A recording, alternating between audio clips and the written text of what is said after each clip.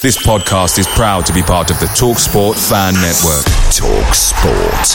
Powered by fans. Ready to pop the question? The jewelers at BlueNile.com have got sparkle down to a science with beautiful lab-grown diamonds worthy of your most brilliant moments. Their lab-grown diamonds are independently graded and guaranteed identical to natural diamonds. And they're ready to ship to your door. Go to BlueNile.com and use promo code LISTEN to get $50 off your purchase of $500 or more. That's code LISTEN at BlueNile.com for $50 off. BlueNile.com, code LISTEN. The TalkSport Fan Network is proudly supported by McDelivery, bringing you the food you love. McDelivery brings a top-tier lineup of food right to your door. No matter the result, you'll always be winning with McDelivery. Order now on the McDonald's app and you'll get rewards points delivered too. So that ordering today means some tasty rewards for tomorrow. Only via app at participating restaurants. 18 plus rewards registration required. Points only on menu items, delivery fee and terms apply. See mcdonalds.com.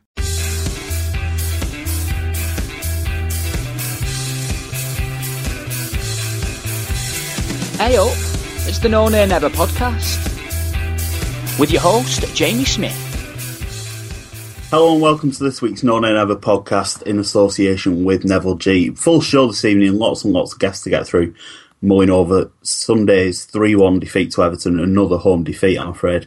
James and Kevin are with me, and we've also got Everton fan Ben and ex-Burnley player Paul Weller for his first appearance on the podcast. James, we'll start with you then. You've not been on the podcast for a while. What did you make of Sunday's game? Yeah, I think I don't think we ever really got into the game. You know, we let Everton score early on for another cross, and I just think from that stage it was always going to be difficult for us to really get into it. There was a little spell when we got the equaliser where, you know, we were playing the kind of football we wanted to, but it just didn't manage to last for long enough really to get anything out of the game. Yeah, around the time that we scored, I thought we were playing really well. It's just unfortunate it was only about 5-10 minutes, and apart from that, I was quite disappointed. Kevin, what were your thoughts on the game? Yeah, it's almost the same pattern as we're getting used to, in that we're having a really good spell at one point, but almost being let down by a couple of sloppy goals, which almost just ends the game. I felt like you said, it was about 10-15 minutes after the goal when we looked outstanding, probably the best we've played all season, perhaps even better than the West Ham game. I really thought we were going to score another goal in that spell, and if we'd taken the lead, maybe it would have all been a bit better. Maybe we could have gone on to get that win. We didn't, but Everton were a really, really good team. I thought they were very effective on the ball, they were very patient with the ball. Their passing was really... I've not seen any stats, but I'd really like to see what their passing completion rate was, because they were really good on the ball. I don't think it's any shame to lose to Everton, particularly the way they played. But obviously, it's disappointing to have another 3-1 defeat at home and still no win on the boards. But also good to have Danny Ings scoring, which is a really good plus point for me.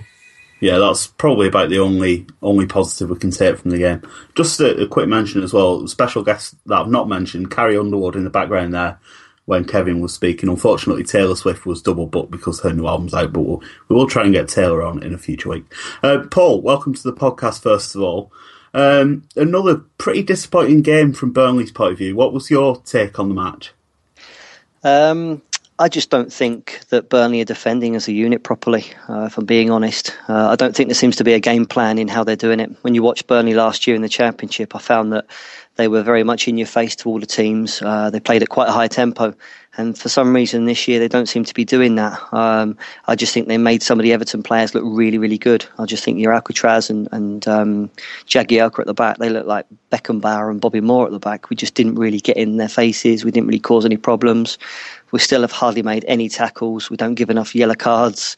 So I just think it's disappointing on that front that we're not really competing at that level, because, you know, Everton, I know some of the lads say that Everton played well and they pass it around very nicely, but I think Burnley at times let them pass them around. I think sometimes you've really got to get amongst them.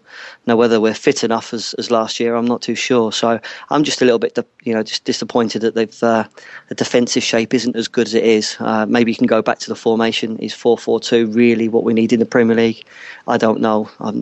Doubts are starting to pop in there, because I fear going to a big place like Emirates on Saturday would be might get ripped apart there. Well, we'll talk more about the Arsenal game later in the show, and also I do want to talk in detail about the formation.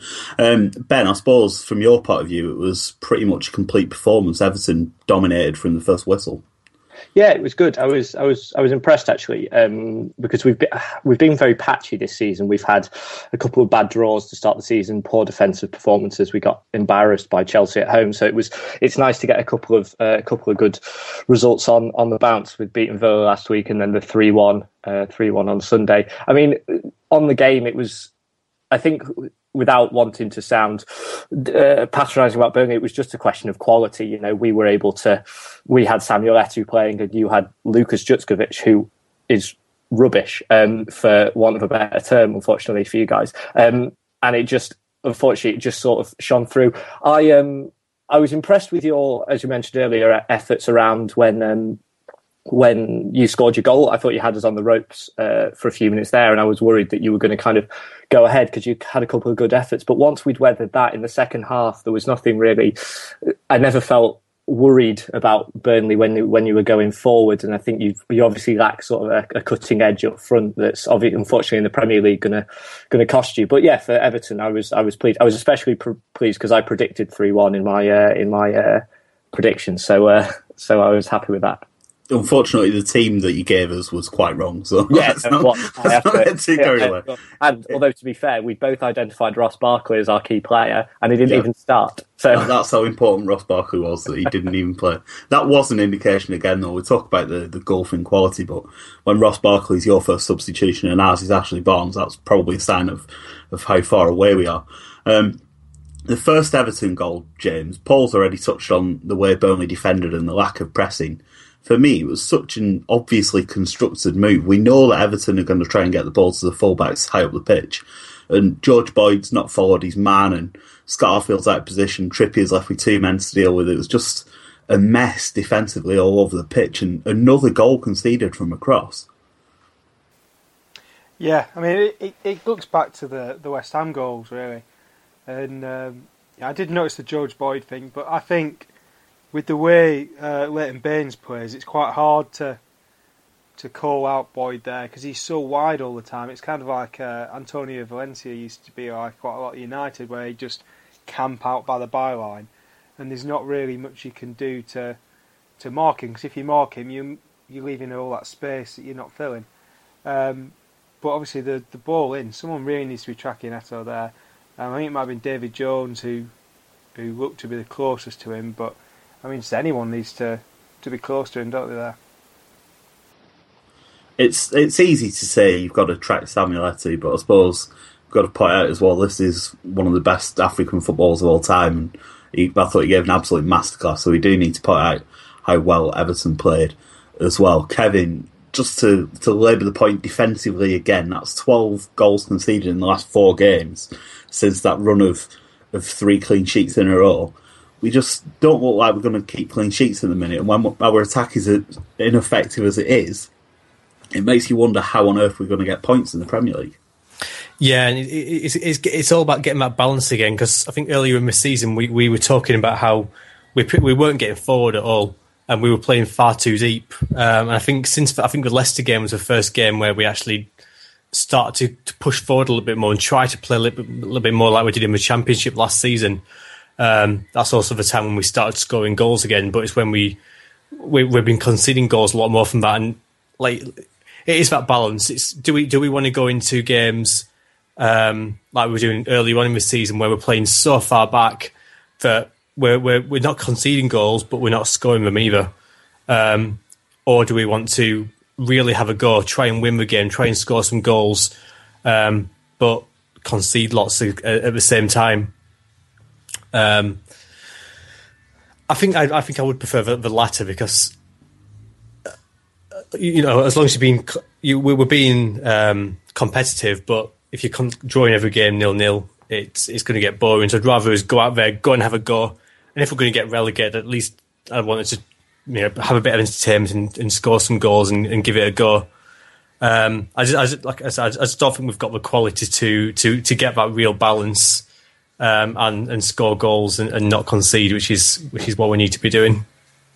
Just on the Everton fullbacks, we'd all sort of highlighted before the game that they are, in my opinion, the two kind of the best pair in the league. And we've suffered a lot recently for having Seamus Coleman injured because we've been so focused on Baines. But on the first goal, watching it, obviously I was pleased as an Everton fan, but watching it sort of from a Burnley perspective, I'd have been disappointed in how close or how little pressure there was on basically all of the players who had the ball. Eto'o picked it up in the middle and he passed it to Lukaku, passed it back to Eto'o, who gave it out to Barry, and there was just at no point was any Everton player under pressure. And Martinez likes to play a passing style, a pass and move style, and the way we struggle is where teams get in our face and they push us and they don't allow us the time on the ball. But when Osman and Baines knocked it out, they could have had a sit down and cigarette break because there was just so much space. And I think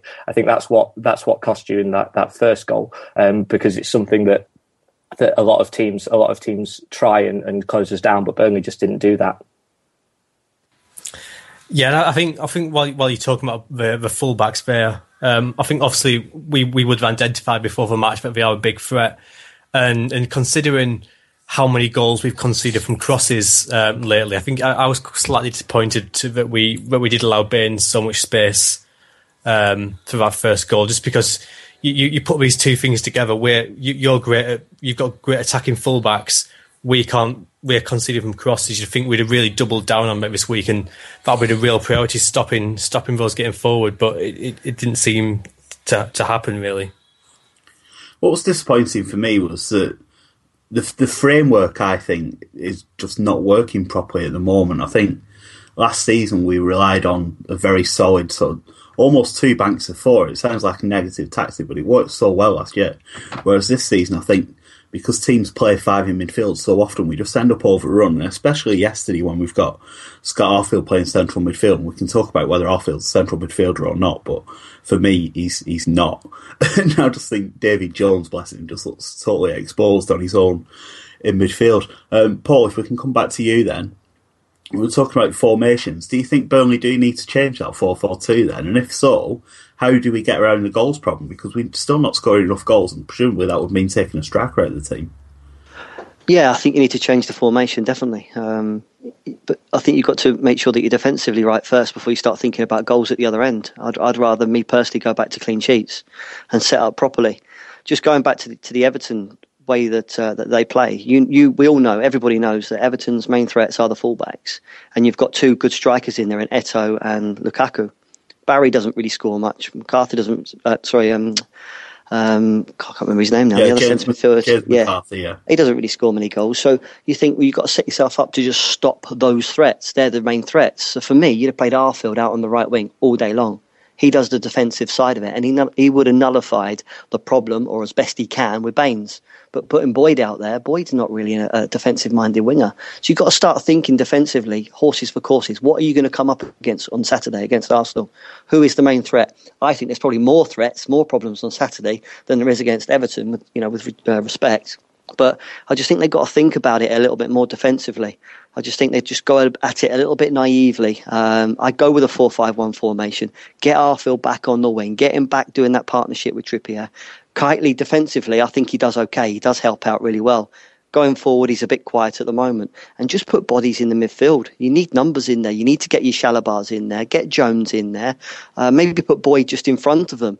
But if they'd have had those three people in there on Sunday, it wouldn't have been so easy for the Everton back four just to pass into midfield or pass into Eto's feet.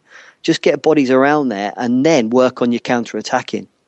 Who's going to break forward? Who's got the pace to get forward? How are you going to play it? Arfield can then tuck in, get Trippier back on. So I think defensively is massive for Burnley. They've got to get that right before you start thinking of, where's the goals going to come from? Let's stop them first. I think you're right, and I don't want to go in too hard on Sean Dyche, but I do think there are questions over how adaptable his tactics are. We seem to set up pretty much the same every week, and when we're getting beat every week, you've got to say that's probably not the right approach. Andy's joined us. Welcome back to the podcast, Andy. We haven't had you on for a while. What are your thoughts on our game? You're known for your positivity. Let's have some positives about Sunday's performance. Dash out. Thanks, Andy. Only joking. I think I was saying to my dad earlier, if we hadn't gone up, we'd still be in Championship, and then if we go down, we're still going in Championship next year. We're going to be in a lot better position with a lot more money. So personally, even if we get relegated, I think we should be happy where we are. We're 2 places off where we need to be. There's 30 games left.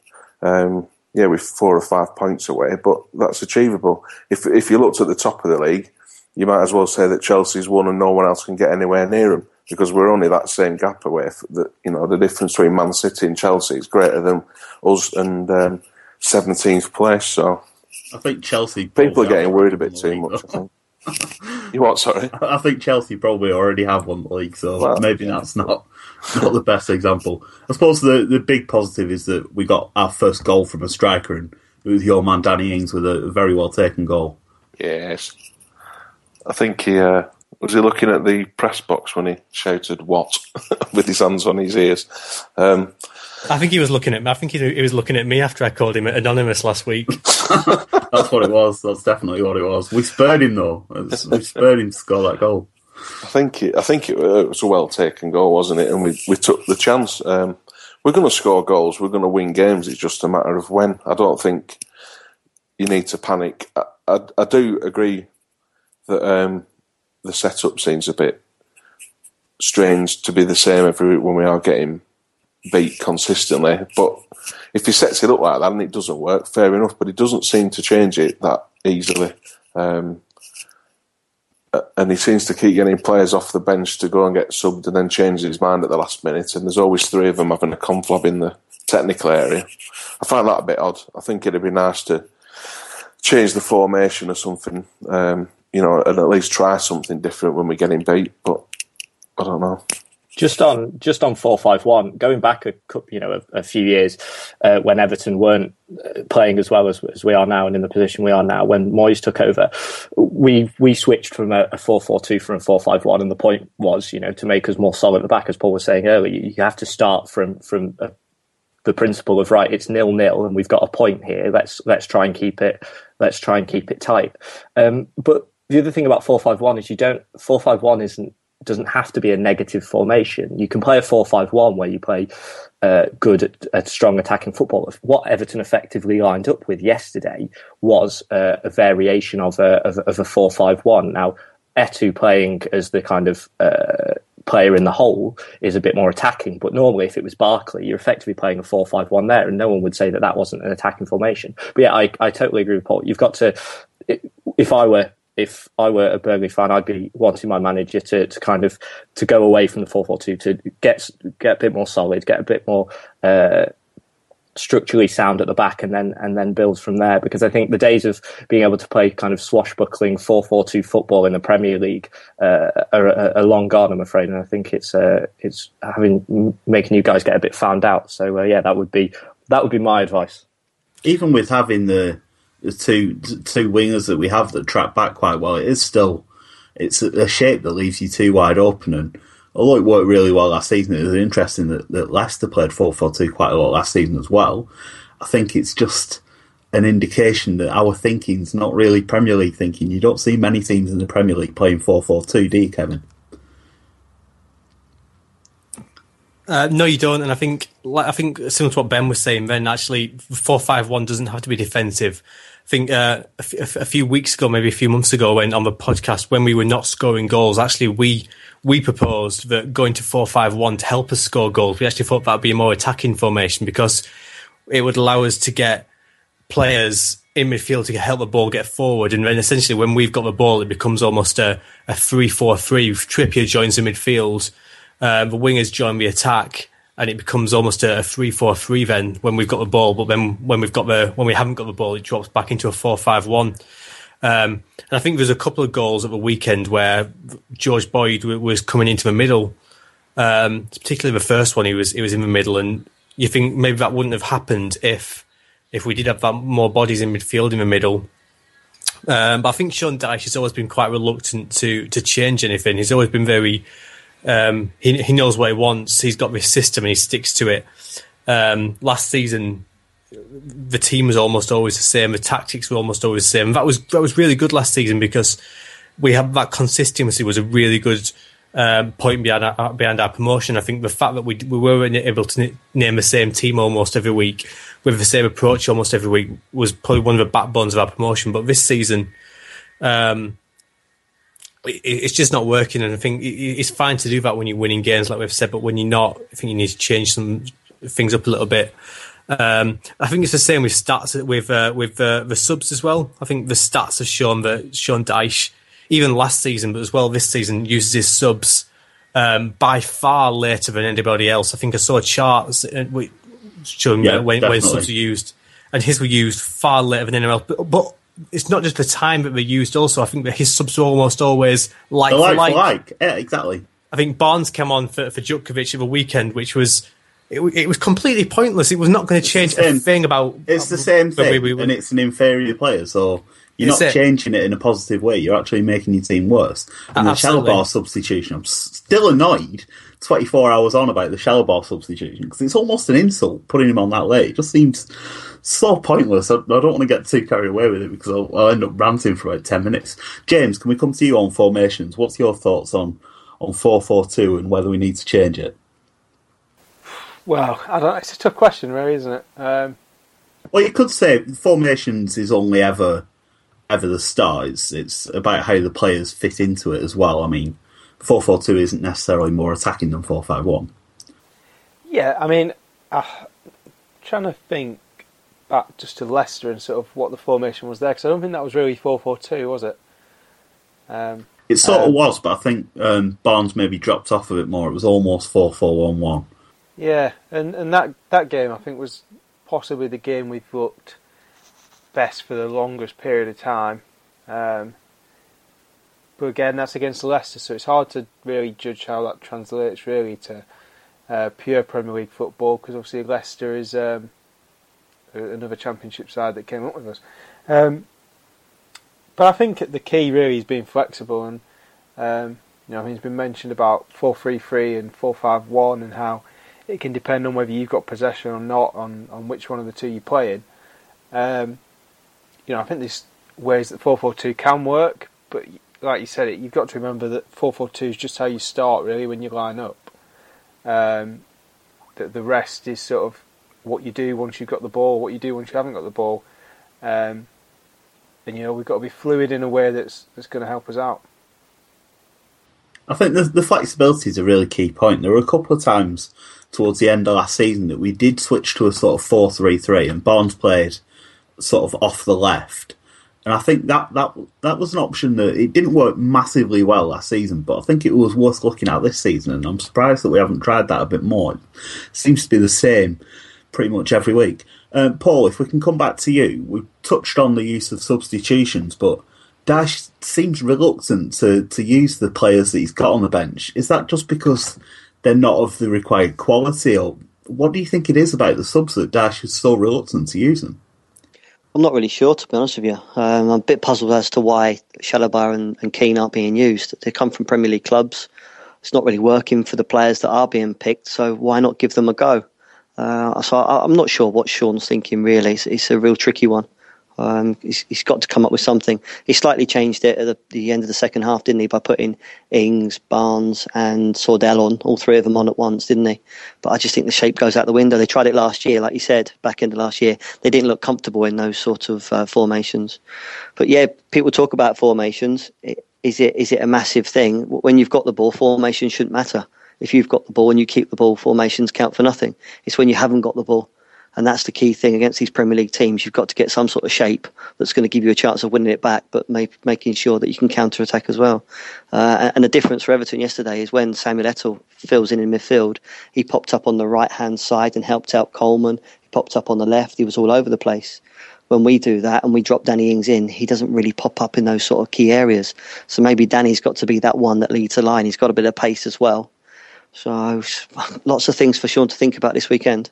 I think Ings is an interesting one because I understand why they have him sort of in the hole because he links the play really well. But I also think you want him almost on the shoulder of the last man where he can use the pace and you can get balls in behind. And we just never seem to get in behind teams. We were talking about systems, Paul. And as a former player, you'll know better than us. How much of it is down to the system and how much of it is down to the players, in your opinion? Well, it's always about the players, understanding what's expected of them. But you've got to work on most things when you haven't got the ball. When you've got the ball, it's down to the players to be imaginative and know the strengths of their other players. You know, we know that 9 times out of 10, if you get the ball out on the right hand side and get it to Trippier's feet, something's going to happen. But we've got to try and expose him, get him out there on his own, and leave him to get on with it. So players are massively important. I think just it's the shape is when you're out of it. If I go back 12 years ago when we used to play and we had Glenn Little in the team, we all knew that Glenn was lazy. He didn't like coming back. He doesn't like the defensive side of it. But we worked our shape that sort of like catered for that. So the other 3 midfielders, we had to sort of tuck across and we played as a 3. So it was a lopsided 4-4-2, if you will. But we knew that because we knew that if we give Glenn the ball, he'd go and win us the game. He'd go and link up with your Robbie Blakes and go and play. So you have to cater for your match winners at the same time. So where can we get Danny Ings and Trippier more involved in the game and sort of cover around for them? We know that the other midfielders have got to do the donkey work. Me and Kevin Ball had to run around all the time trying to do Glenn's tackling and that. But we knew that he'd go and get us the 3 points each week. So formations can be important, but you've got to highlight what your strengths are in your team as well. Ben, I suppose talking about match winners, Samuel Eto'o certainly was on Sunday, and you've got to be pleased with the way Everton have responded. And one other thing as well, so online today there was a stat saying Phil Jagielka is officially the fastest player in the Premier League. Yeah, so not bad for someone you wanted to get dropped not that long ago. No, I knew you were going to mention that. Yeah, he's turned it around, to be fair, although I still don't believe that he's the fastest player in the Premier League. That's one of those Daily Mail stats that's obviously nonsense.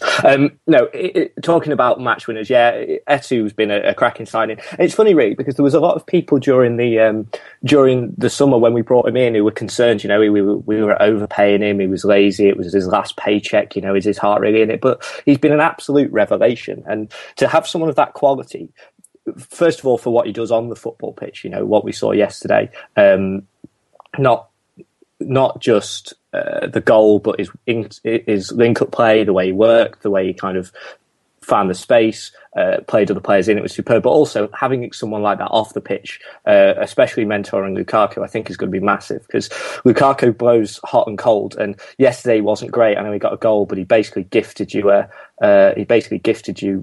equaliser with a terrible, terrible pass. And he's liable to do that. So I think having someone like Eto'o around will really, really help his development, because people forget Lukaku's only 21. I know he looks like he's got the body of a 26-year-old bodybuilder, but he is only 21 years old. This is a man who doesn't remember the dentist chair at Euro 96. You know, it's terrifying to think of what the sort of player he could become, and I think having Eto'o around will really, really help that. But yeah, I agree. Samuel Eto'o wearing number 5 is absolute nonsense. That's a centre-back's number.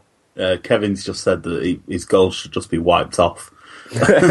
Because of his choice of shirt number. As James pointed out, that was his first ever Premier League goal away from home. All of his previous 10 were scored at home, either at Stamford Bridge or at Goodison. So yeah, thanks for that. It's always a bit strange when you get stats like that. I suppose Everton fans were always going to take to Eto'o, though, after he said he turned down Liverpool. And I suppose from Liverpool's point of view, when they've got Balotelli struggling so badly, they must wish they'd been able to get Eto'o in the summer. Yeah, well, it's one way to endear yourself to Everton fans is to sign and immediately say that you signed for us over Liverpool. That's instant gratification. And just while we still got you, why do you think it was that you started the season so slowly, especially when last year must have been probably Everton's best season in a long time? Oh yeah, it was our best. It was our best season points wise since we won the league in '86, and it was our best finish in about 6 or 7 years. So it was a tremendous season last season. I mean, it was an odd start to the season. I think losing Barkley the day before the season started for what was at the time reported as up to 5 months. Fortunately, it wasn't that long. I think that sort of knocked us a little bit because for someone so young, he's so integral to the way that we play. So I think that sort of knocked our confidence a little bit. And then just to start the season, we were so defensively poor. I mean, we gave up the lead twice against Leicester on the opening day. Then we conceded 2 in the last 10 minutes against Arsenal to throw away a 2-0 lead, and you could just see the defence looked so shaky. They looked like you could see it it was a mental thing as much of a formation or anything like that. It was whenever the opponents came towards our goal, you just sort of saw it in the defenders' eyes that they thought they were going to concede, and that's never a place you want to be. So that sort of tightened up a little bit in the last couple of games.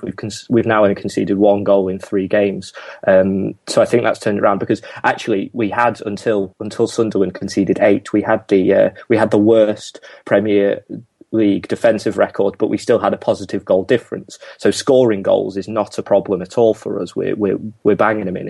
It's the other end that's been leaky. So sorting that out has really helped turn the season around.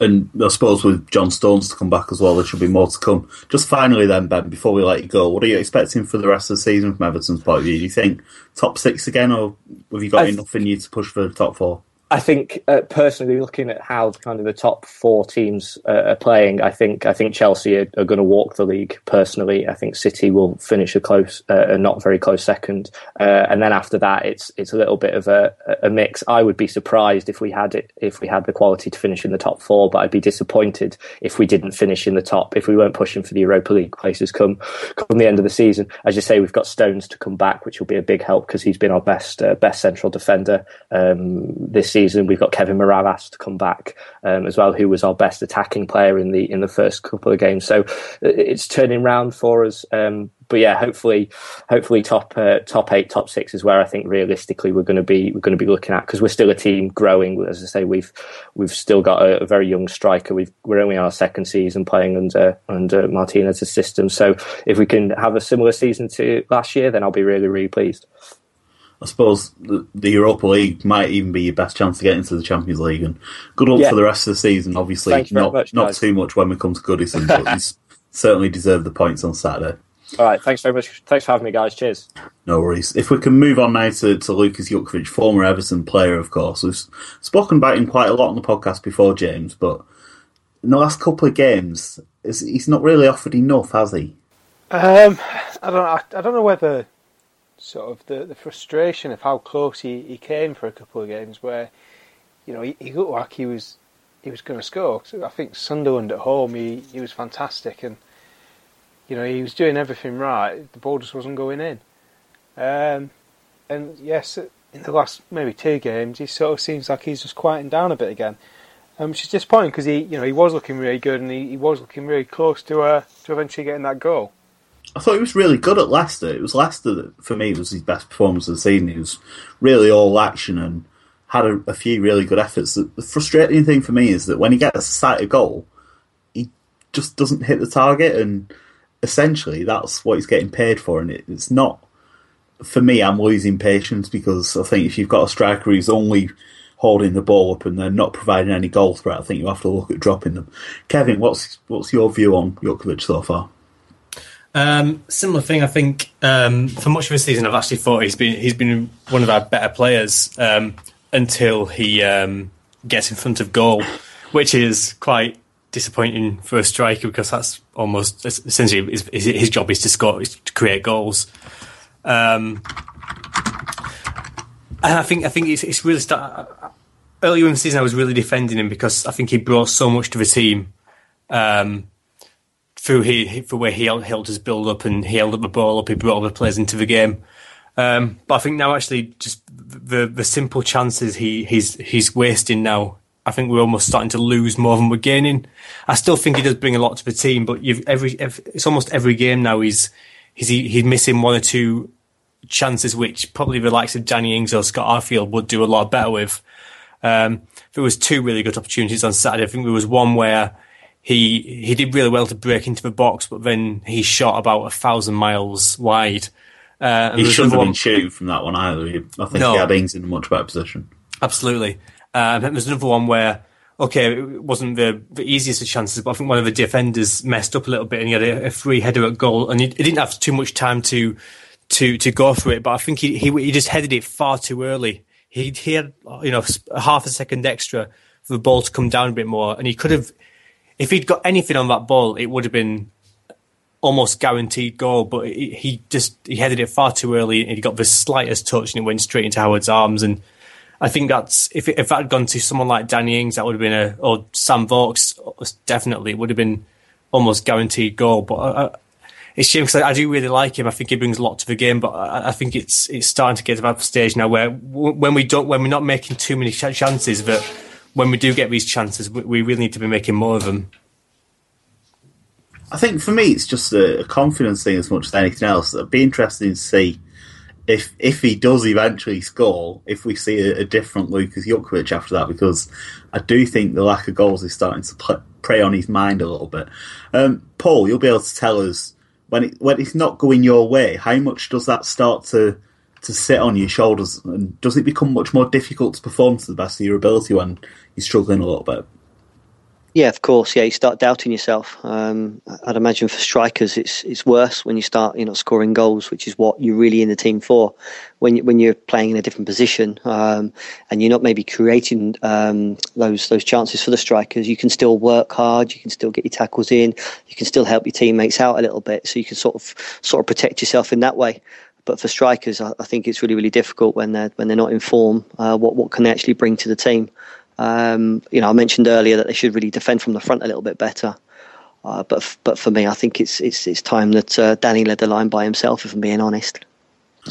The alternatives that Sean Dyche has got, they're not very inspiring either, are they? You look at Ashley Barnes and Marvin Sordell as the 2 strikers on the bench. They haven't really offered much to suggest that they're worth the place instead. So is it just the case that Duke's the best we've got and we have to stick with him, or do you think Danny Ings is capable of playing that lone striker role? Because he doesn't seem to have the physicality to me to do that job. I'm not sure he can hold the ball up. I think Danny's got to learn to do that. If Danny's got aspirations to stay in the Premier League when his contract runs out and maybe he moves on, he's got to lead that line if he's going to go and be a Premier League striker. I think there's not many that play 2 up front. I think he's got the pace to turn the defenders, which he likes doing. And when he does that, you sort of get off your seat. It gets your team further up the pitch, and I think he can do that. Yeah, I understand what you mean about can he hold the ball up, but sometimes you don't really need to be that player. Do you need that hold-up player anymore? If you play through your midfield, can you sort of turn them as much as possible and let Danny play on the shoulder? Because he's, when you get him running at the opponents, that's where you really want Danny at his best. So I know what you're saying about your Barnes and your Sordell. I've not seen Burnley play as much as you guys. I saw them at West Brom, and I thought Barnes, to be fair to him, when he came on, he ran around and he does bring something a little bit different to other people. He does pop up in the right wing position, and he is all over the place, which is good for work rate wise and helping your teammates out. It's just having the quality at the other end. So I don't think Sean's got a lot of options with the strikers. He has. He's got options. Are they good ones at the end of the day? Are we happy with your Sordells? For me, I'd literally just stick with one. I'd stick with one, as in Danny Ings, let him go and lead that line, get a flair player maybe playing off him like a Boyd or someone like that, and then maybe start to revisit a 4-4-2 when maybe Vokes comes back.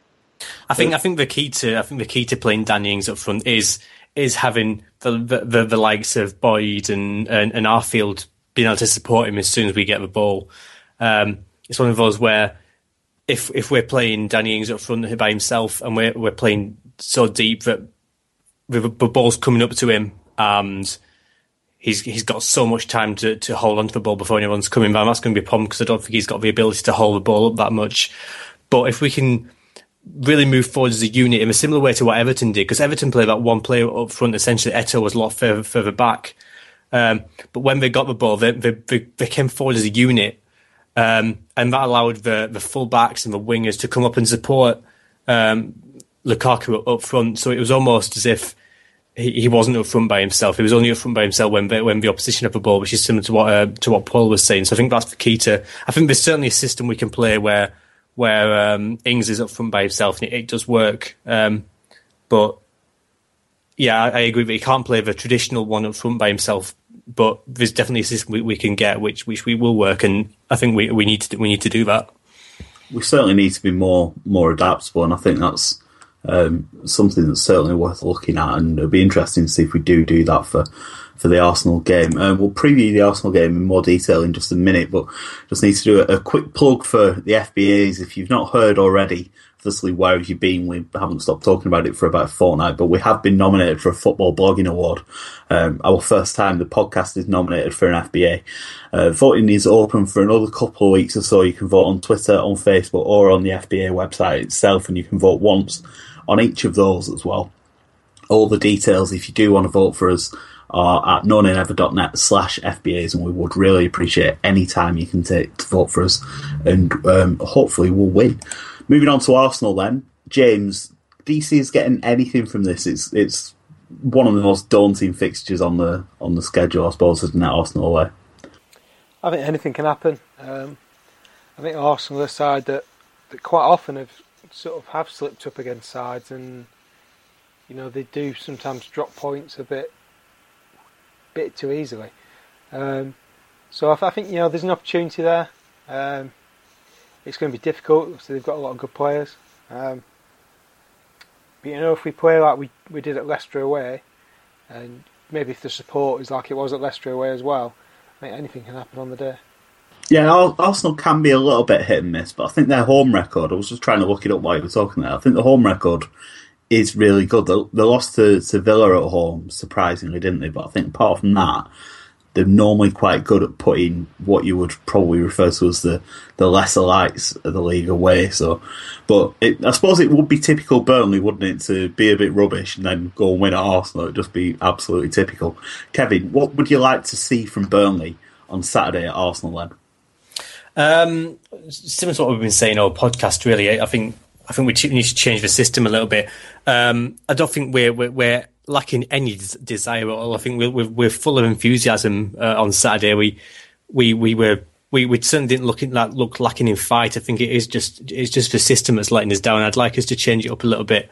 Okay, and Dyche has hinted at it before. I think earlier in the season he said that maybe away from home against some of the big boys, he might change the system a little bit. So maybe he'll stick to that. And if we can go in with a different system, and like I said, like James has said, Arsenal are probably the top teams. Arsenal are probably the team you're most likely to get a win against.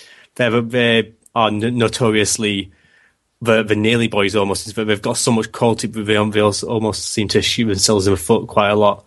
And obviously, the lesser teams are going to raise their game against one of these big teams. So, it could happen.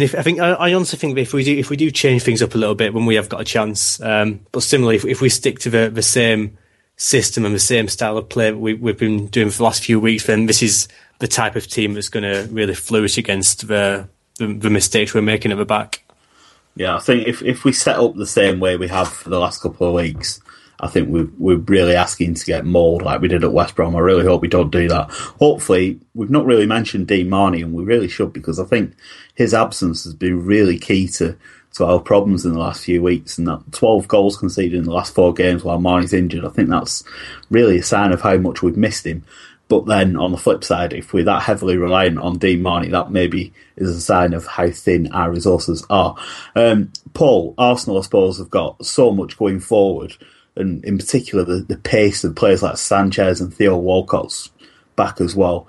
The pace is going to be really difficult for Burnley to deal with, isn't it?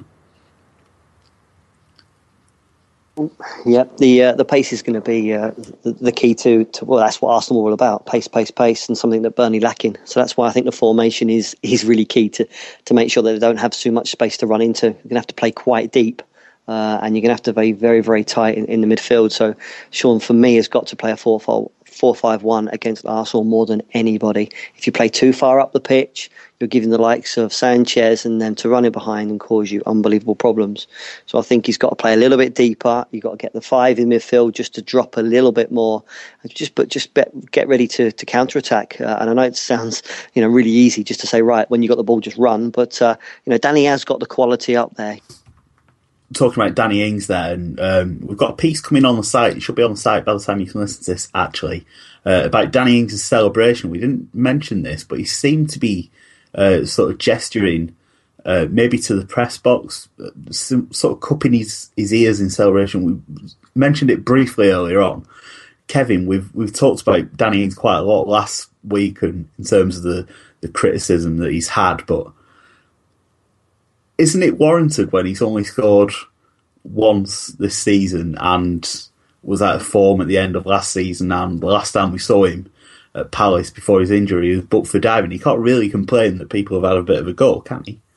No, but I think we know that Danny Ings is very proud, and we know that I think there's certainly been hints that he does listen to what people are saying about him, and sometimes takes it to heart a little bit too much. I think there's been a few comments from people at the club at Twitter kind of hitting out at fans, tweeting things to him. I've looked online. I don't think there's been anything too extreme. I don't know if it's been deleted or anything, but I think sometimes maybe he does take things to heart a little bit too much. But yeah, it was warranted. I've been very critical of him in the last few weeks, but I do think it's warranted. He's hardly scored since March. Since 2 goals since March now. And even without the goals, he's not been looking at anything like Danny Ings. So yeah, it's warranted. But I'm almost glad to see him looking so passionate about it, because it shows he's got real belief in himself. He really wants to it's been obvious all along that he's never looked like. I know a few people have questioned his commitment, but to me, it's never looked like he's been lacking that fighting desire. I think he really believes in himself. He really wants to be the best he can, and I think that kind of showed at the weekend. And I think it's really good that he's got that goal, because I think sometimes he's been snatching at shots, and when he almost a year ago he'd have been taking a bit more time, and I think he's been a bit frustrated. So to get the goal, especially to get the goal in the way he did, 'cause it was a very composed goal. It was very good skill to take it down. He didn't snatch at it. He took it down, slowed the game down a little bit, took it round Howard and slotted home really coolly. So I think not just to get the goal, but the way the goal was scored is a really good boost for him, and hopefully that will give him that bit more confidence and a bit more freedom to be Danny Ings again. So yeah, the criticism was warranted, but now hopefully he can kick on and we can see a bit more from him. Yeah, I agree. I think it was a well-taken goal, but it wasn't a particularly difficult one. I've seen some really over-the-top praise for Jutkovic's through ball, and I thought it was a pretty simple pass, to be honest. The way Lukaku set him up, he just had to slip it in behind, and Ings has taken it well, but it's a chance that I would expect him to score. So hopefully, if Ings does feel a bit wronged by some of the things that have been said against him, hopefully that'll give him a bit of fire in his belly, and he'll want to prove us all wrong. So it could work out nicely if he does feel that way. We will just round off then for today's podcast with some predictions. We always do predictions at the end of the show. James, we'll come to you then. Arsenal away. 2-1 to Arsenal. Only 2-1, I think that's quite positive there. Paul, we'll bring you back in then. Give us a prediction for Saturday's game. If we stick with the 4-4-2, then I think it's going to be a bit of a beating. I go with 3-0 to Arsenal. I think 3-0 probably sounds about right. I do hope we go for your idea of playing Ings up front on his own and packing the midfield a bit. I think that's the only way to play against Arsenal. Got to go there for a point, really, and just try and frustrate them. Kevin, what's your prediction? Well, I'm often criticised for being negative and pessimist and everything like that, so I'm going to be positive and say that Dyche is going to change it up, and it's going to be my typical prediction of a 1-0 draw, because Dyche is going to listen to the podcast, as we know he always does. We know Dyche always listens to the podcast, and he's going to take our advice, and it's going to be brilliant, and he's going to come on and thank us next week. That would be excellent. If you are listening, Sean, feel free to come on. That would be excellent. That is about all we've got time for this week. I think it's been a really good podcast. So if you do want to vote for us in the FBAs, please do. All the details are at nonnanever.net/FBAs. You've got a couple of weeks left to do that. Lots and lots of guests this week. Thanks to Paul Weller, who's joined us for the first time, Everton fan Ben as well, James, Kevin and Andy, all on the podcast as well. We'll be back next week. If you've got any feedback at all, please do let us know as well. We're on Twitter at NoNaneverNet, or you can email us at podcast@nonnanever.net. And thanks finally to Neville G, our sponsors, without whom we could not do the website or the podcast. So that's everything for this week, and see you next week. Away days are great, but there's nothing quite like playing at home. The same goes for McDonald's. Maximise your home ground advantage with McDelivery. Order now on the McDonald's app. At participating restaurants, 18 plus, serving times, delivery fee and terms apply. See mcdonalds.com.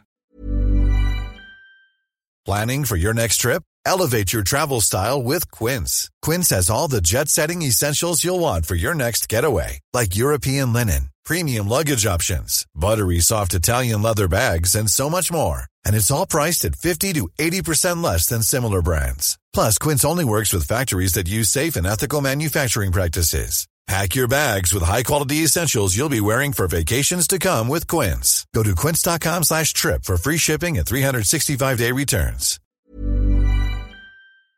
This podcast is proud to be part of the TalkSport Fan Network. TalkSport. Powered by fans.